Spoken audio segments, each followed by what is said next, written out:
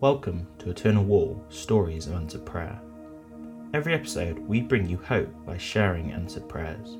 These prayers are from normal people just like you who have prayed to Jesus and experienced Him answer. Like what you hear? You'll be able to find thousands and thousands of similar stories when you visit the landmark in 2022, because every brick on Eternal Wall will link to a specific answered prayer. Here's your hope story for today. Our daughter has Down syndrome and was born with 2 holes in her heart. She had open heart surgery at the age of 9 weeks and the holes were successfully repaired.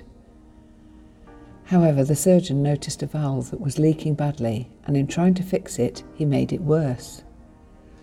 We were told that Neve would need to have further surgery to have a false valve fitted when she was 2, 12 and again at 18.